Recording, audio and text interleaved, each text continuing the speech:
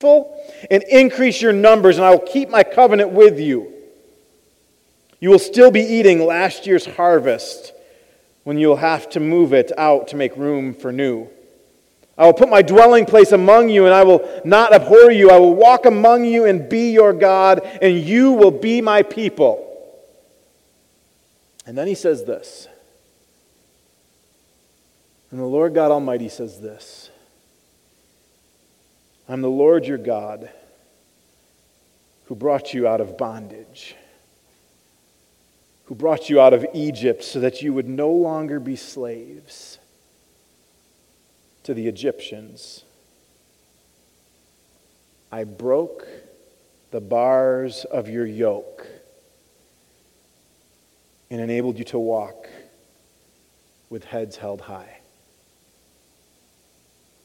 Church, we don't have to remain as slaves to sin. As we get ready to receive God's word this morning, I've asked a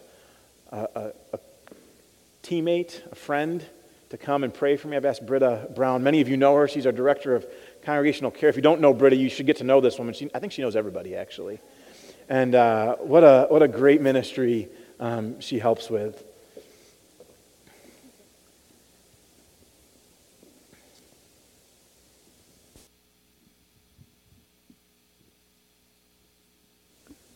Okay.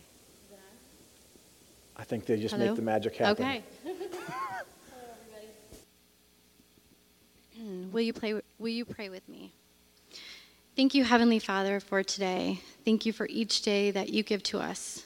God, you are so good and you are so faithful, and we love you so much. We thank you for the gift of your word, and we ask that you would prepare our hearts and minds to hear the message today through Pastor Joe. Open up your word to us and let it become so real in our hearts, so real that we would learn to put our trust in you more and more each day and be led by your Holy Spirit. Lord, if we are sleeping, wake us up and help us to fix our eyes on you and seek you daily. Help us to understand our identity in you. Help us to see the world the way that you see it. Break our hearts for what breaks yours. Let us bring hope and peace and your light into the world. Lord, I lift up Pastor Joe to you, and we thank you for him. We ask that you would continue to pour out your Holy Spirit onto him. May he be strengthened and protected. Give him deep wisdom and discernment as he leads. Bless him right now, Father, to hear your voice. Let your name be glorified. In Jesus' name I pray. Amen.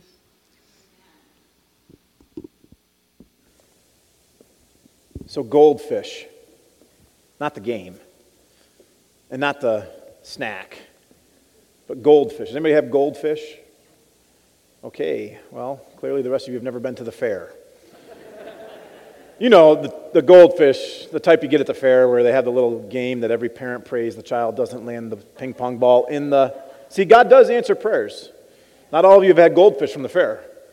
But you know the type of goldfish, right, from the fair, that there's a couple of different things that take place when the goldfish becomes our possession, when we own the goldfish, right? We've won the goldfish. The first thing that could happen is, upon walking to the car, it could suddenly die. And then you have to deal with screaming and gnashing of teeth, and the world is coming to an end because this pet is now dead that we have become so attached to. Well, I've had goldfish from the fair, and I think, you know, there's another type of goldfish that comes from the fair, and it's the one that seemingly will live until Jesus returns. And as parents, you begin to pray that it would die, but it doesn't. And it's the latter of the two that I want to talk about just for a minute. As a kid, we used to go to the fairs, and Warren County Fair especially. That was, I think my parents liked that one the best, although the Erie County Fair was the cleanest, my mom and dad thought. But the state fair, that was good for all kinds of weird diseases. But yeah, you can get all kinds of cool stuff up there. But it was really a time where we just hung out as a family, but we'd always stop at the goldfish thing. We had the power of persuasion as children, I guess. And, you know, when I won one of these, it survived. And we got it a goldfish bowl, and we started to care for the goldfish, and I really became quite fond of this goldfish. And it had a pretty good life. I mean, it really did have a pretty good life. It lived inside this bowl where I changed the water every other week, where I had a plant that I put inside the tank, and it actually survived for a little while. And I fed it every day. And the goldfish, you know what it did every single day? Swam in a circle. And it was really happy. If goldfish could have emotions, it would have been happy. It would have been filled with joy, right? It would have been loving life. But the fact of the matter is goldfish, well, I hate to break it to you, but goldfish don't have emotions. And, but that goldfish, entire life was inside of a tank. It didn't know anything different, did it? It doesn't know anything different. I mean, if you go and talk to Suzanne's goldfish, it will know no different life. We'll think you're a little weird, but that's okay. We will love you anyways. But the goldfish didn't know anything different. It was stuck inside this tank. And for the goldfish, if it gets outside the tank, what happens? It dies. It ceases to live. Sometimes the things that we're bound to become so accustomed to us that we know nothing different. Sometimes the things that we're bound to, we can't even see it as being there. The goldfish doesn't know there's a tank there. It just knows that every day it was getting food, or thought it was getting food. I wonder what it is that has you surrounded. And I'm going to use a word that we don't often like, but I'm going to use the word bound or bondage. What are you bound to, or what are you in bondage to? And I would give a couple of instructions if you're, I should have probably given these instructions on Wednesday. They would have been a little bit more helpful. Don't type in the word bondage in your smartphone. Bad idea. Okay, bad idea. Don't do that. That reveals all types of crazy, terrible stuff. Right? The first things that pop up all have to do with sex. Oh my goodness, he said sex in church. The third definition from Webster has to do with sadomasochism. Yeah, you can ask your parents about that. If you don't know what it is, praise God. We live in a world that is subjected to all types of evil. And it has permeated a ton of places, even including at times the church. The bride, the beautifully adorned bride, has been stained at times. Today we're going to look at bondage, specifically as it pertains to sin and death that comes with sin. I'm going to give you three things. So bear with me here. I'm going to give you three things. The first is that you once were restrained. Or maybe today your reality is that you are restrained. The second is that, and this is a true statement for all people, that you have been redeemed. Christ died once for all.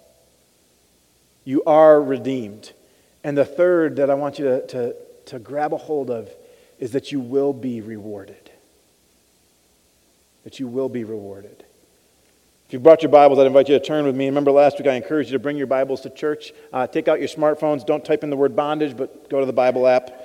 And let's join together as we read this passage from Paul's letter to the church in Rome, chapter 8, verses 12 through 25. I made a couple of mistakes this week. The first is we got a huge text, and we're only going to really see a few different things.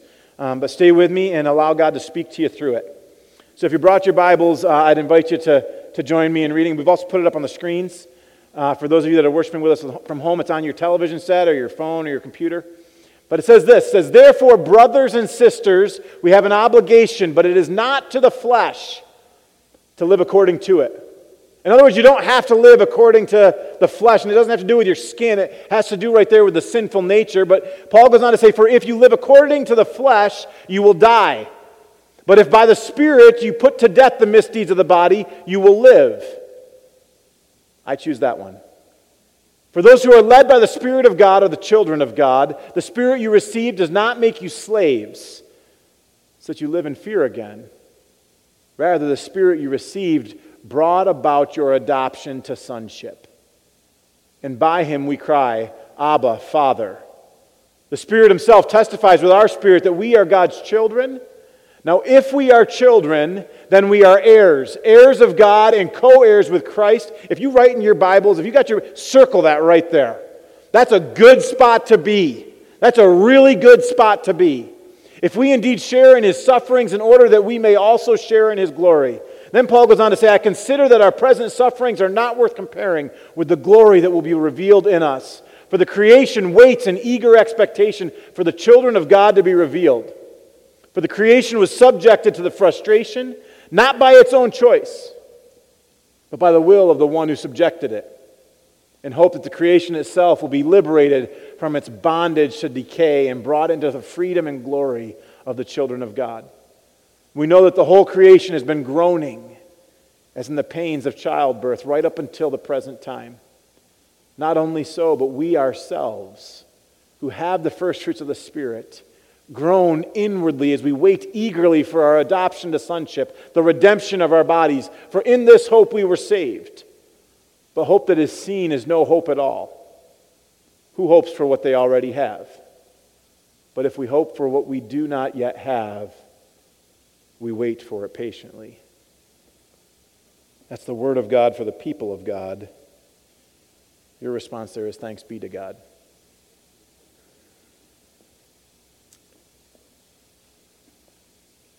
The word of God is sharper than any double-edged sword. And I want to invite you to a couple of things. I told you on the front end, it's 3 R's, right? 3 R's. What was the first one? Restrained. Restrained. You see what sin does, what this sinful nature does, is it holds us against our own will. It makes it so we're not able to move. Or worse yet, it gives us enough space to have some freedom, but like the dog on the chain, when it gets to the end of it, it snaps back. You see, and when we don't know Christ yet, we're stuck in that spirit of bondage. I have yet to meet a person who wants to be stuck there. This last week, I had the privilege of meeting a young man whose name isn't relevant, but his story is very relevant. He called the church. He called the church and said, I need to be baptized right now. Like, well, that's kind of exciting. Why? I was actually a little bit taken back. And I said, well, why don't you come in and let's talk for a minute. He says, no, you don't understand. I've seen things. I've seen things, and I need to be baptized right now. He came in, and the first thing that we did, what would be the first thing that you would do? You don't have to answer that out loud. You can think through that. Maybe wash your hands, because he came in, he was pretty dirty. Wash your hands. You're not sure what kind of background he has. I said, hey, I'm Joe. We need to pray. I said, I've already been praying for you this morning. And Brandon was there with me, and with this young man came his girlfriend and his stepdad. And we began to pray. And the Lord revealed a couple of really significant things in prayer. You see, when we seek God, God reveals God's self. It says, when you seek me with your whole heart, it is there that you will find me. And God began to reveal that this young man was bound. And very quickly, I sensed the presence of something that was not God. And we began to pray for him. And then over the next hour, we began to talk and unpack kind of what it is that's going on. Well, this young man was stuck in the bondage of addiction. And we oftentimes label that with actually Webster identifies that as in young people. So this is under bondage. It says, section 2 actually, it says, as in young people bound to the addiction of drugs. Well, we need to do something and take away that word young, because the addiction to drugs does not only take place in young people, it takes place in people, right? And it's not a specific age group. But this young man was bound to drugs. And because of that, he wasn't able to see clearly. Specifically, his addiction of choice was acid. Acid and weed. He loved smoking weed. And as we began to talk, he had seen things that were not good, and he knew something wasn't right. You know what I found with most people, and I think maybe part of the reason that you're here today is the church has filled a void in your life. Some of you, the church has become your identity, and that's another challenge, but we'll come back to that. But some of you, the church has filled a void in your life, and you knew where to go to get help. My prayer all the time for the church is that the Lord would send us those who are broken and hurting, people just like myself. Because Jesus is the only answer. You see, he dabbled with a Ouija board. He dabbled with Satanism at times. And he said, I need help. He thought there was power in the water. That's a common mistake we make. He thought there was power in the water. The scriptures tell us that actually the power is in the Word, in the Spirit of the living God living within us. And as this young man began to become transformed, redemption entered in. You see, at the end, when we're in the presence of God, when I am in the presence of God, when I know that God is right here with me right now, I'm overwhelmed and I cry like a baby. And I can't control it. So I know I'm a grown man, and my name's Joe. I'm a grown man, and I do cry. And this morning was one of those times as I wept for the church and the disease and the restraint that has bound her. And this young man wept as he sat in the presence of God, and he was freed. You see, Paul says this. He says, if you live according to the sinful nature, you will die. But if by the Spirit you put to death the misdeeds of the body, you will live. And in a moment, this young man who was paralyzed by bondage experienced freedom. He instantly came alive. And I'd like to invite you this morning, sometimes what happens in church, and I get this, right? I've grown up in the church my whole life. I'm a professional churcher. I've grown up in the church I don't know, maybe on one hand, the number of Sundays that I've missed in my life. And you know what? I am no better, no different than anybody else.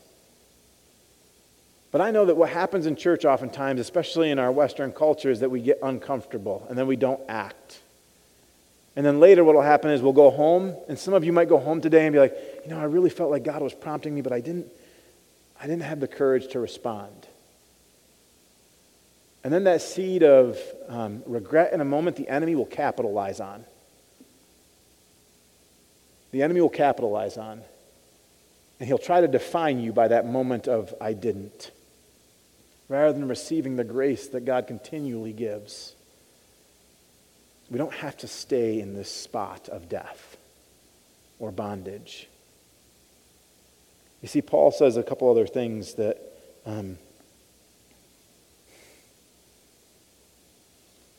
are freeing. And it's verse 15 that I really want to focus on today. I'm going to start preaching here in a couple of minutes. It says, "For you did not receive a spirit that makes you a slave again to fear, but you received the spirit of sonship." And if you've never experienced that moment when God has set you free. I happen to have a great relationship with my dad. I shared that story a few weeks ago. I had a great relationship with my father. I know that is not the case with everybody. But please don't judge your heavenly Father based upon your earthly father. And this morning, as my daughter raised her hand for prayer, I lost it. I lost it. Because I know the story.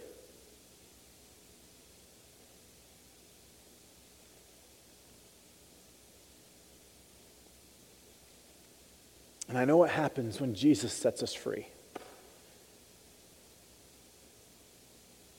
In church, we can't play church. There is a world that is desperate for the gospel. And I dare say even there is a church that is desperate for the gospel. And my prayer is that as a church we would become alive. And that we would begin to live into the fullness of what it is to be a son and a daughter of the Most High God, right? No longer, and I don't remember who shared this story. This isn't my story, but I heard it. I think it was my good friend Jeff Rotunda talked about a sandbox. And he talked about, in the sandbox, and when you're playing with your friends and you're playing with the toys, and you're in the sandbox, and one of the kids, his dad owns the sandbox. And inside that box, your neighborhood friends are coming and they're playing with you, but they don't actually own that sandbox. And you know what happens when something goes wrong if you don't, as kids, and you don't own whatever it is that you're playing with? What happens? There becomes this feud, and you get up and you take your toys and you go home, right? Because they're yours. Well, what happens in Christ Jesus when we've been redeemed is we all of a sudden become heirs to the throne of grace. Paul says it very specifically. He says we become co-heirs with Christ. All of a sudden, Jesus Christ is not only our Savior and Redeemer, but He is our brother. Co-heirs with Jesus Christ, Son of God. You let that sink in for a moment. If you're dealing with some difficult things in life, you remember that Jesus is your brother, that God Almighty is your heavenly Father, and that we are seated, Scripture says, in the heavenly places with Him. You see, that has power in it. You can face the day when you know that God is there with you. But so often the church thinks that God is against us. And we become slaves to sin again. You see, the gospel does a couple of things. It sets us free. And then in the moment we're freed, we have hope. I shared with you a couple of weeks ago about my friend Emmanuel, who was a slave in Angola, Africa. And he understood in the natural world what it is to be bound, literally, and beaten, literally. Something that I have no idea what that is. But I know fully what it is to be a slave to sin. But he talked about the hope that he has. And he never once spoke ill of those who enslaved him. Never once. You see, the problem at times that we run into is that we don't wait patiently for that which is to come. We live in a state where everything is immediate. You've heard the story, if you've read the history books, you've heard the stories of the early people known as Methodists, right?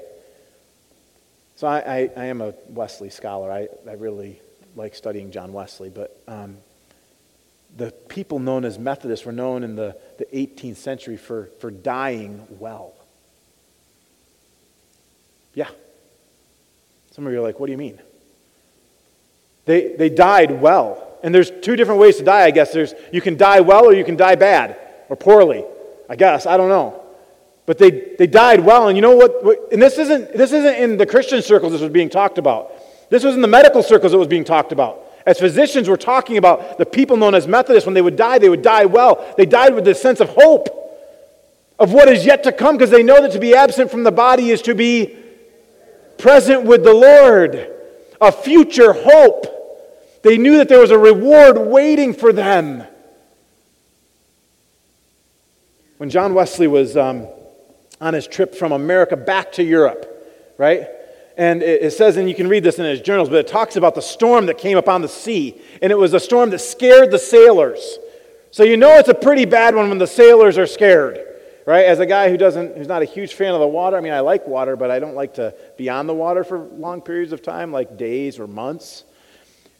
When the sailors are scared, you should probably be concerned. And John Wesley writes in his journal that he was surely going to die. The end is near. And he said he heard this sound coming from the galley of the Moravians singing praises to God. That's the kind of faith that I want to have. The hope that it says, no matter what takes place in life, I am His and He is mine.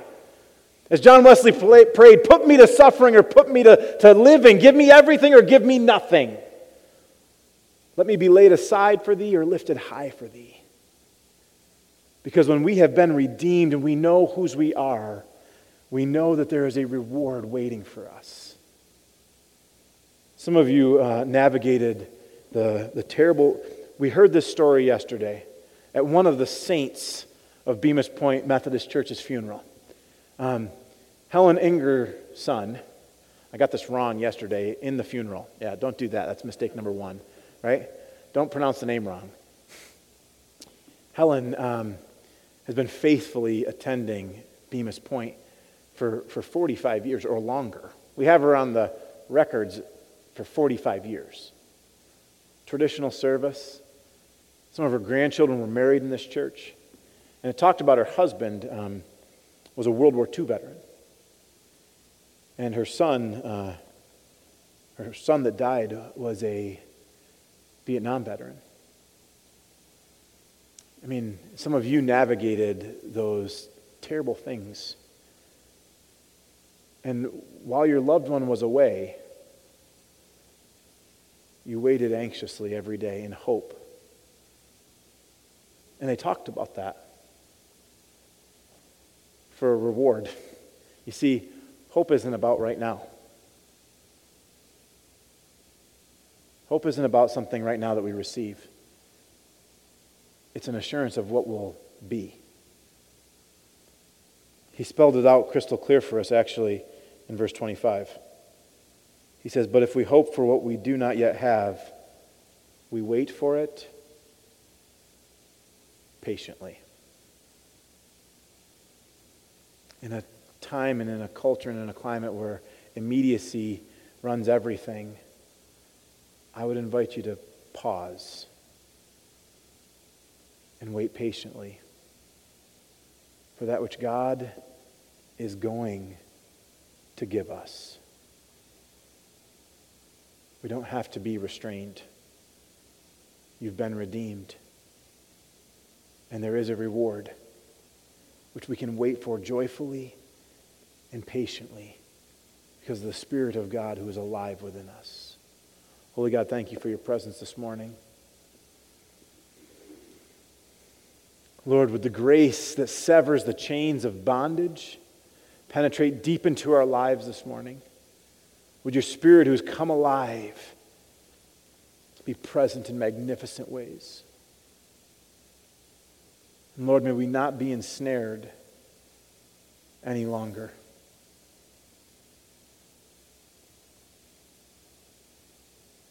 Oh, Jesus.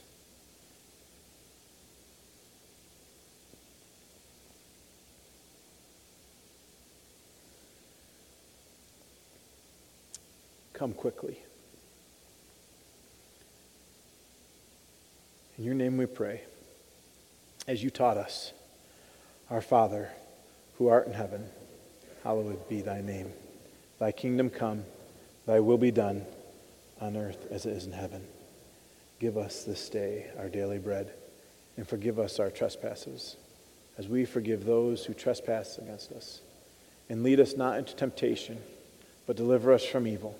For thine is the kingdom, and the power, and the glory forever. Amen. So, church, I'll leave you with the question. What are you bound to? Are you bound to a life of sin and death? Or are you bound by grace to Jesus Christ? May the Lord Jesus Christ be before you to lead you, beside you to justify you, behind you to defend you, above you to guide you. Might Jesus, the risen Christ, be within you, empowering you to radically go and love the hell out of your neighbors. In Jesus' name, amen.